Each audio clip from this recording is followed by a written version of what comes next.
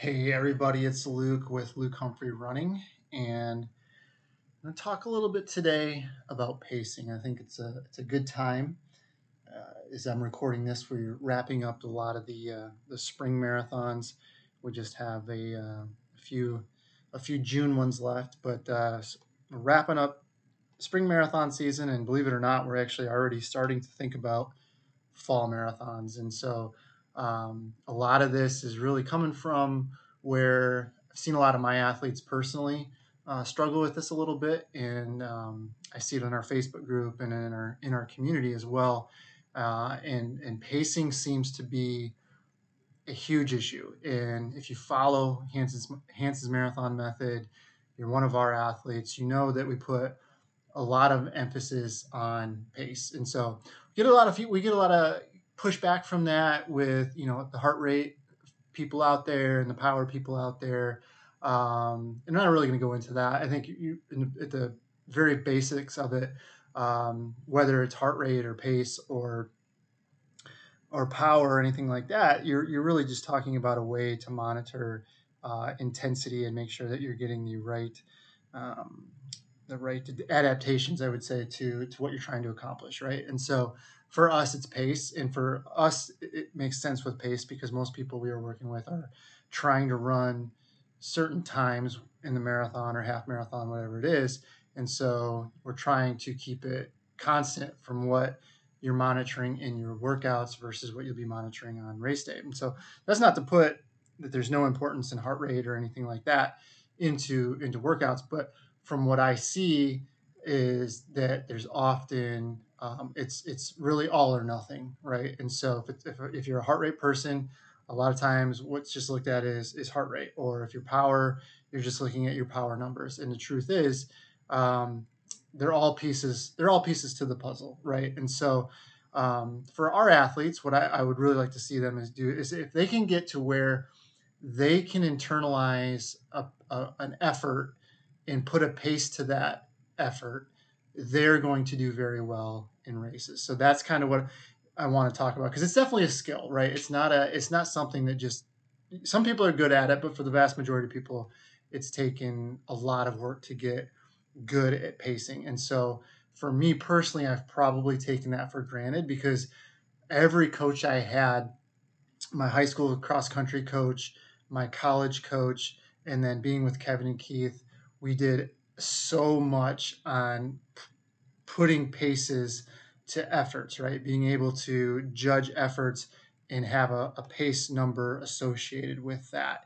And so we've gotten really good. I think you'd look at the people who were really successful with the Hansons as professionals were really good at pacing by the time they left, or over their after a couple of years of really buying into the system. I think that's where you saw the most successful people.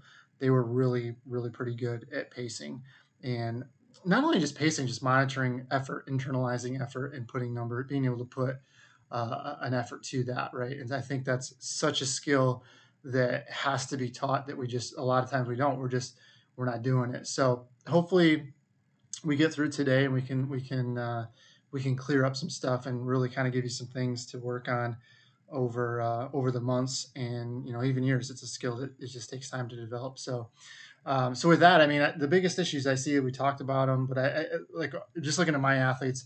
I had a conversation with an athlete who is really looking to try to do some big things, but I don't think they really trust themselves with what they're trying to accomplish. And so we kind of narrowed it down, and we looked at like, okay, so you're just like looking at your watch all the time, looking at that Garmin, that GPS, and just looking at those numbers all the time. So you're looking every 15, 20, 30 seconds, and you're constantly adjusting based on what you see on the watch, right? And so what happens is a lot of times that they overcorrect. And so if they see that they're fast 20 seconds into a repeat, they overcorrect it to the slow side. The next time they look at their watch, now they're way slow. And so this constant back and forth of trying to constantly adjust the pace without ever giving yourself enough time to settle into one pace and find the rhythm. And a lot of times once you find the rhythm, you can settle down and be pretty close to that pace that you want to be in. And then the third thing I see is that they rely on all the data except for how it feels, right? And so, like right now, I have an athlete who was really interesting. So she again wants to make it do a big has a big goal. It's going to take some finesse to get there. And it's going to take some really fine line balancing of being aggressive and making sure that they're recovered enough over the course of the segment. But um, they were wearing a certain GPS, and it was saying that their heart rate on their easy days was extremely high. But then I was pointing out to this person, like, look at your heart rate during this workout. So you're running, I think it was like 30 to 45 seconds faster than their easy runs, and it was it was 20 beats lower. And so it's like something's not right here. So something's either being measured wrong, or right, whatever, something's not getting picked up right, whatever the case is, right? And so they had our time believing me, and so they wore another watch on the other hand, a different company, and lo and behold, the numbers on the other watch were much more in line with what they should have been. So you see that all the time, like you're looking at all these numbers but not really knowing how it feels.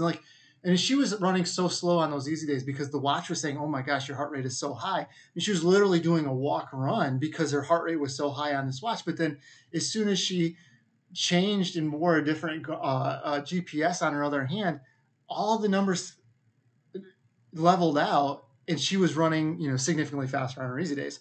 And so, like, you just have to wonder, like, are you putting too much reliance on all the numbers, but not utilizing how the pace actually feels, right? And so that's a big thing I see. So like I said, but what you see is, you'll see. I talked about a lot of this already, so I won't go into that too much more. But see if there's anything I missed in here. But the biggest thing is like overcorrection, constant looking at your watch, and then putting so much reliance on that data, and not necessarily how you're feeling, right? So, but there's a lot of things we can do to put this in practice, put this better pacing into practice. But there are two things that you're going to really have to accept before we discuss those options, right? And so the first is that it takes time. And by time, I mean not days and not weeks, and probably not even a few months. It's probably going to take several months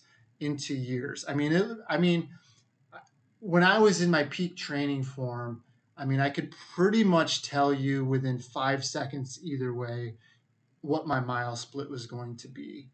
I don't know if I could do that now, but when I was really in tune with everything, I was pretty darn close. But it took all of high school, it took all of college, and it probably took a few years of being in the professional ranks. So you're really talking about 4, 9, 10 plus years of just constantly working on that. Now, I don't know if it'd take you that long, but I'm a slow learner. I got a dense forehead. So um, maybe it took me longer. I don't know, but it is definitely going to take you some time, but it's a skill and it takes practice. So the more you do it, and the more you put it into practice and don't make the same mistakes over and over again, the faster it will come around to you. But if you're a slow learner like me and you tend to make the same mistakes that over and over again, it's probably going to take a little bit longer. So just kind of like keep that in mind, and then also give yourself some grace on that, because it does take time and it's going to be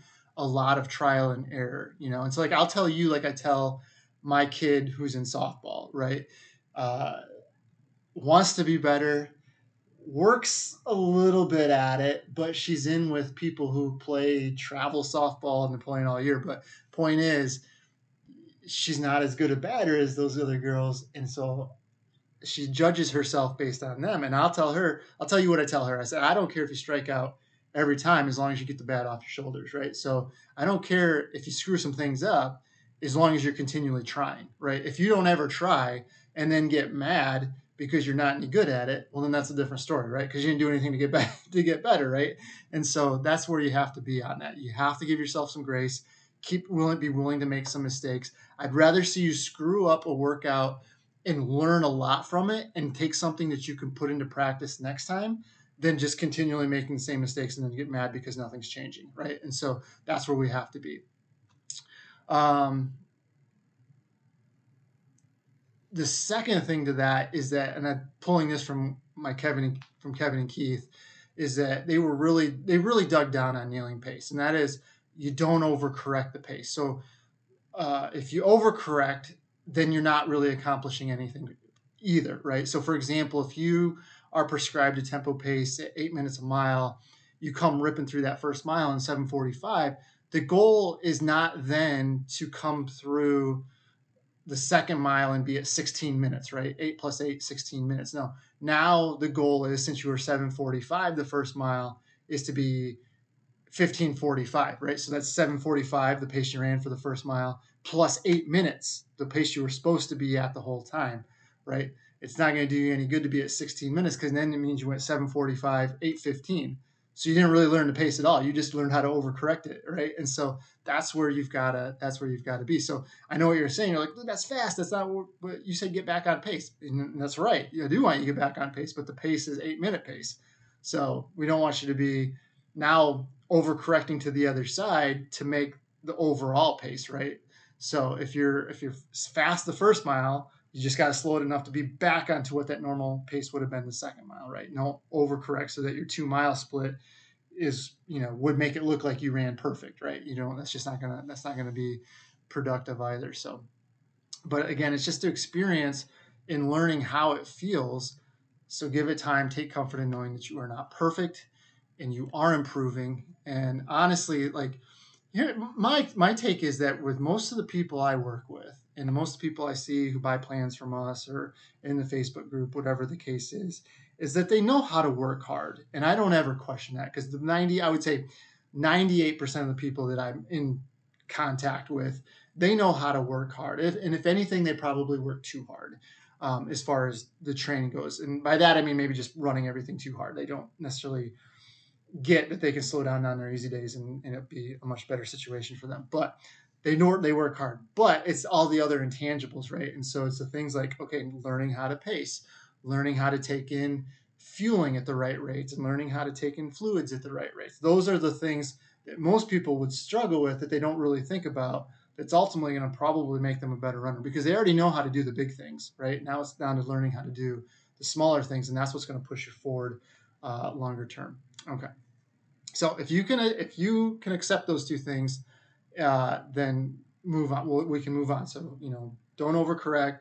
Give yourself some grace and give yourself some time. Right. So I have kind of separated into two things here. The first one is things that I do and teach.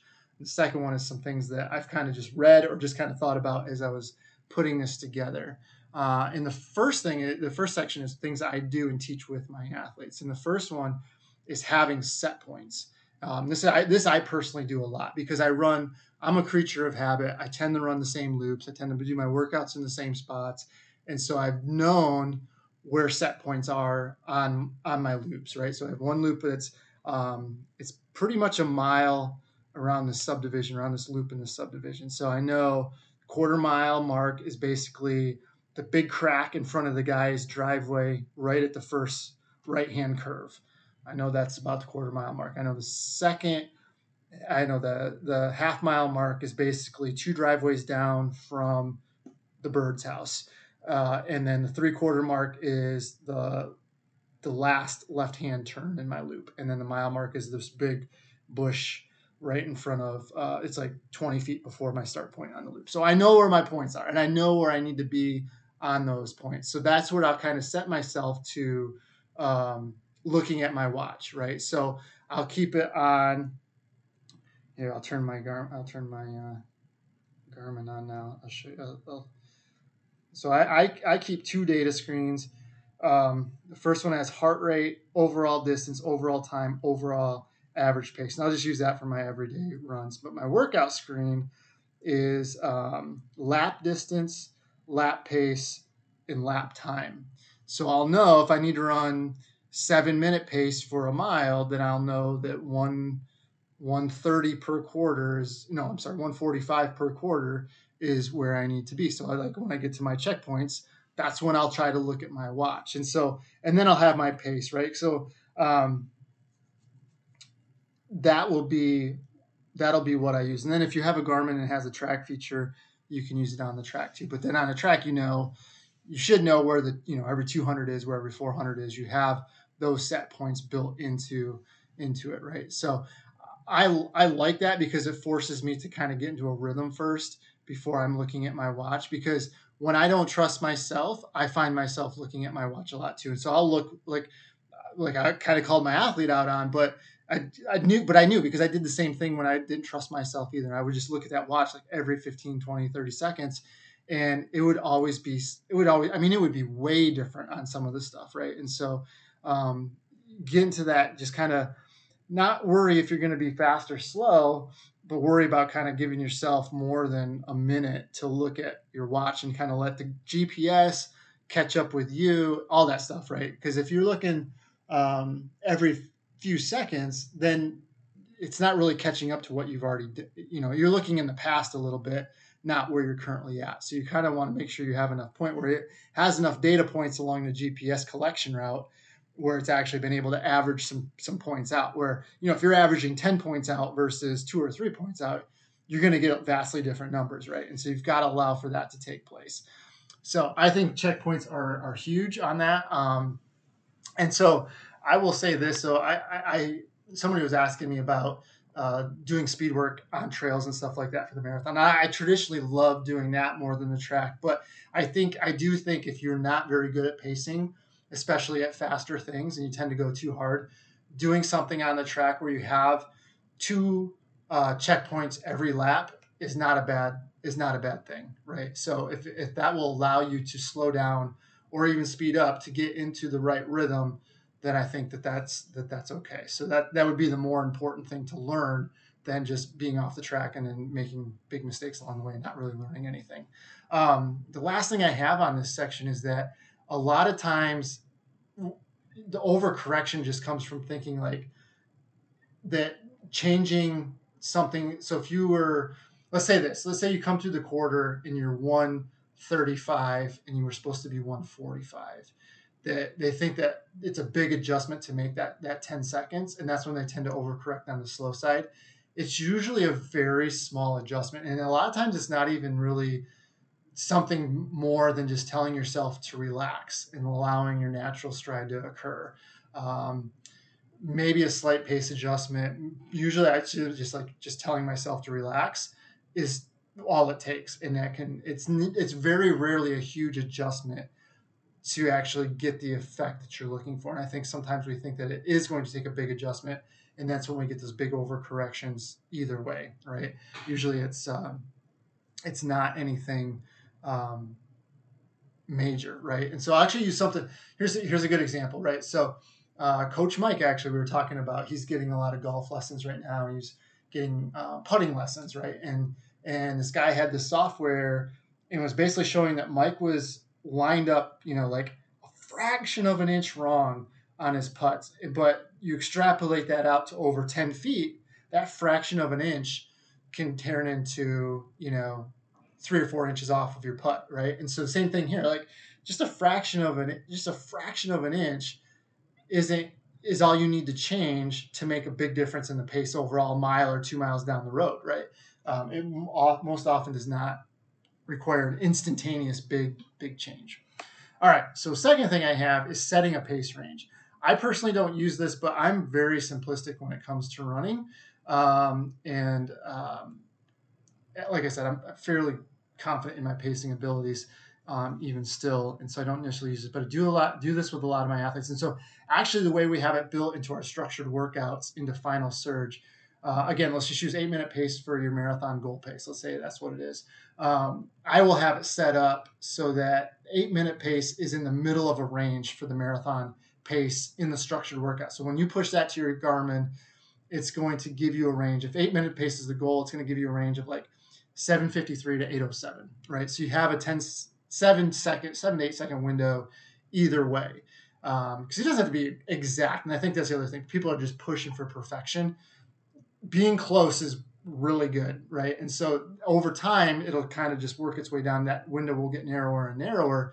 But if you're 5 to 8 seconds either way, it's usually not a big deal. Obviously, the faster you are, the smaller the range you want, right? Because let's say if you're a woman trying to qualify for the Olympic trials and you're 5 to 10 seconds too fast over, per mile, that's a huge difference, right? That takes you from being, because you're already basically straddling that line of what you're going to be able to maintain. So any second above that is going to really create problems down the line in the race. Whereas if you're a 4 hour marathoner, you're going to have a little bit more leniency on what's really too fast and what's really too slow, right? So just keep that in mind. So the goal is ultimately to close that window as much as you possibly can, but give yourself some grace on that too, and stay within that range. If you can stay within that range, you're going to be pretty solid, right? And so the big thing is people are like, oh, it's annoying. I don't want it. I don't want the buzzing if I'm out of, if I'm out of range. But that's kind of the point, right? I want it to be annoying so that you fix it. But it's also there too, because then you don't have to look at your watch. If nothing's buzzing, you're good, right? You don't have to be constantly looking at your watch because you're within that window, right? If it's buzzing, then you need to look at your watch because you need to know if you're too fast or too slow and you need to adjust for it, right? So I do kind of like that annoying. The goal would be to get rid of it eventually, right? We don't want it to be there all the time. But if you struggle with it, that annoyance is what I'm looking for. Because if all else, you'll just do it out of spite, right? And so I'll take it at that point. All right, so the third thing is a long warm up, and I'll do this for faster workouts. Something that I like to do. So like honestly, if there's a track for me, it's about 3 miles away.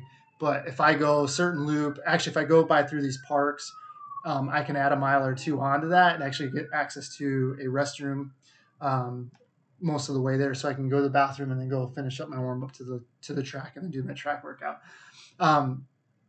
So I like that. So it'll be like maybe 4 to 6 miles of warm up. And this kind of tuckers them out a little bit. If you're used to that 1 mile warm up or 2 mile warm up, that's all it's doing, right? It's warming you up, you're getting ready to run. But if I can tire you out a little bit, that's naturally going to slow you down on the speed stuff. So you're not going to be so fast on it that you're going to be able to blast through everything, right? And so I like doing it. I like doing it for that point. Plus, we're a mileage philosophy believer, right? So if people love doing mileage but don't like doing speed work, this is a great option for them too, because we can get some mileage in, tucker you out, and then get you through some work that's gonna be challenging.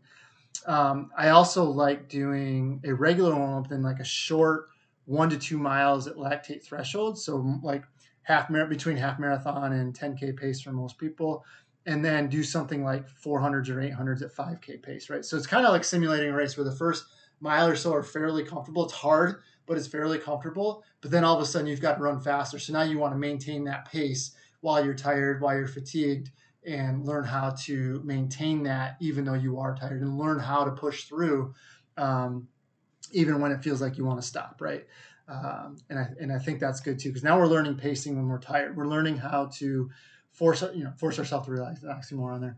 We can relax when we're tired and keep that form, keep that pace, and that's actually going to help a lot of us in our 5Ks and 10K races. The other thing I like doing is cut downs or survivals. If you're with me, many of you have seen cut down workouts. We'll basically start about a minute slower than goal marathon pace, and then every couple miles we'll work that down about 10 seconds a mile. And then by the end of it, we're at marathon pace and hopefully even a little bit faster than marathon pace. So we're going from pretty comfortable to pretty uncomfortable along the way. And the nice thing is, like, it's easy to get carried away in those early miles, and then it completely makes the second part of the workout blow up, right? Like, it's really tough and it's hard to do. So it forces you to run slower and on pace and learn that feel of those easy paces early on so that you can make it through the harder second half. And then again, you learn how to run that pace when you're tired, right? And learn that you can do it. You find ways to like either just relax and focus on form, whatever it takes, but you can learn how to tolerate that fatigue and still run the pace that you want to run. Like for me, we always did a 10-mile cut down, and it was easy. That first 4 to 6 miles were very comfortable. It was almost like it was just, we were out pretty much for a run, and it was very tempting to push that. But by the time we got to 520, we'd go to 520 pace, then 510, 5 minutes, and then finish up with 450. By the time you got to 520, all of a sudden it was like, oh yeah, we're working a little bit, and then 510 was like, can I go another 10 minutes? And then it was like 5 minutes, like, okay, this is serious. And then 450 was basically racing, right? And but we learned how to tolerate those efforts when we were tired, and that made a huge difference. So you can get a big volume amount of running in, but short amounts of work that's actually very intense. But where it's placed in the workout makes all the difference, right? I like these during early buildups when you can't really think, or when you can't think of another workout to do. You can't go wrong with something like that. I think those are great. The other one, two of them really. One is, we call them a survival workout. We had a loop out at the park at Stony Creek Metro Park, and it was a trail. It was like a single track trail. It was about 2K, and then we always did it during cross country, like before club cross or cross country nationals and stuff like that. And we'd start out with everybody, and the goal was basically you run the first loop, whatever that time is. Second loop's got to be faster. Whatever the second loop is, third loop's got to be faster. Whatever the third loop was, fourth loop's got to be faster. Fifth loop's got to be faster. So I think the most every guy I seen was like 4 or 5 loops, because it would get out of control, because you'd have Brian Sell racing Chad, who then Clint Viren would show up and be like, oh, I'm going to get in this. I'm just going to see how many people I can piss off. And he'd sell his soul to run fast on the fourth one, then like walk the fifth one, because he'd already won the workout. So, but in any case, that was the goal, right? You had to get faster. If you couldn't get faster, you got pulled. So it would go from like, say 15 guys, and then 15 would make it through the first one, obviously. And then the second one, 15 would make it through. And then the third one, all of a sudden you'd have 10 guys. And then the fourth one, you'd have 3 guys. And then, it would get ugly real quick. And some of it was just because you were with people who were better runners than you, and they were just going to be able to, what was easier for them wasn't as easy for you. And you just you'd have kind of a goal in your head. Okay, I want to make it 3 loops today. Let's sell our soul to get there, and then we'll, do what we have to after that. So I really like that. Again, I don't, we wouldn't do these much. I remember only doing them a couple times a segment during cross country and stuff. And because they're hard. They're hard workouts. They get really hard. The second one we used in college, it was called the 5x5. So it was 5 times 5 minutes with 2:30 jog. And the goal was same thing. You had to get further each 5 minutes. We had a loop, and we assume it was a mile, but we don't really know. We were never told it. That was part of the goal. That was part of the workout too. Our coach never told us what the distance was. You just ran for 5 minutes, whatever that was. Then he would stand where you were at for the finish of the second one. You'd take off, and then you'd have to get past him on the second one. You do that for 5 times. And so same type of thing. I can't remember if you got pulled or not. I don't think we got pulled if we did it. I think we just had to kind of suffer through it. But that was always the goal. And for us in college, it was a big workout. And I remember we used it kind of as a checkpoint too. So we do an early season once just to see where we were at. We do it mid-season once to see how much we'd improved.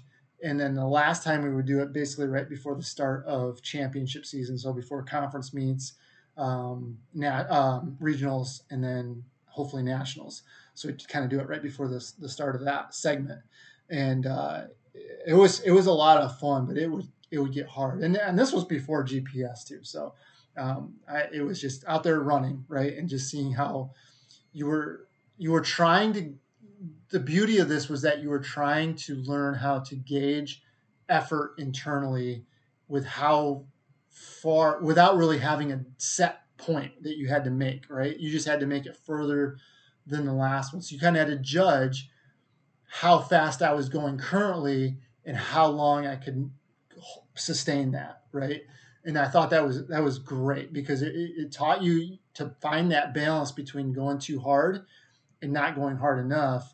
Because the last thing you want to do is not make it to where you were the last loop, right? And I thought that helped so much with just because that's the whole point of all this, really, is just to be able to internalize internalize the effort and then be able to put a pace to it, right? And so that's what I'm going at with a lot of this, is that most people just don't know how to do that because they're just relying on the external data, not so much their internal data, right? And if we can merge those two, you can do a lot of good things with learning how to do pace a lot better.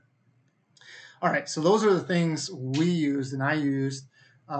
There's also a category here. I have things that I haven't taught or done, but it makes sense to me. And the first one I've read about in a few places, but it was basically you time the workout and you take the splits of the workout, but you don't look at your watch and you don't look at your data until after the run, right? So you download your data, you go into Garmin Connect or Coros, wherever your stuff is, and you look at your data, and then you look at like, okay, how is my heart rate compared to my pace? How well did I do with pacing? All of those things, all of those things add up, and then you can take that not for the workout you just did, but then apply it to the workout that you're going to do next. And over time, you'll learn how to, again, internalize those paces and those efforts, right? So maybe just start with easy runs and just kind of don't even, just start your watch, put it on the watch face, and don't even look at the data until after you're done, right? Or on a marathon tempo, you have a 6-8 mile marathon tempo on a flat route, just go run it and see what it is, right? See if you can take how you feel internally and uh, put that to effort and how that's feeling and see how close you are, right? I think that's a great thing to do. And it's not something you have to do all the time, but something you do every, on a couple easy runs a week, and maybe one marathon pace workout every couple of weeks, and just kind of see where you're at, and just take it as it comes and just apply that to the next workout. The other thing I had, and this I've never read about it, I've never done it, but I saw a tweet from Steve Magnus, and he was talking more about how people trying to improve their VO2, especially beginning runners, the big problem is, if you want to go do 800s at VO2 max pace and say it's a 3-4 minute repeat, a lot of times that's too long, so they'll go out too hard and they'll crash and burn. So same type of thing we were talking about with the overcorrect, is they never actually spend any amount of time at the proper intensity to improve their VO2. And so you kind of defeat the purpose. So if you start out smaller, let's break that. Instead of doing something that's going to take you 4 minutes, let's break it down to something that's going to take you 30 seconds to a minute. And if you screw that one up, fine. You've got the data that showed you that you screwed that up. Apply it to the second one, but you're allowing yourself the opportunity to fix the workout and still accumulate time at the right pace, right? And that's what's key. So for a lot of our athletes, this applies more to marathon pace. So maybe instead of breaking up, or instead of doing like a 6-mile tempo or a 5-mile tempo, maybe you break it up to where you're doing 10 times 800 meters at marathon pace. You just take a really short rest. So if let's say the 800 takes you 4 minutes, you don't recover for more than a minute, right? You just recover enough to kind of reset and then do it again, and then do it again. So you're still accumulating that volume, even though you're taking that short break, but you're also giving yourself the opportunity to fix any pacing issues and move forward with the workout, instead of just doing a 5-mile tempo and never being on pace, starting out too fast and then fading and being way too slow, whatever the case is, right? So it gives you the opportunity to do that. And you can take that with you. Maybe every other week you do that, even as you get into the longer tempos.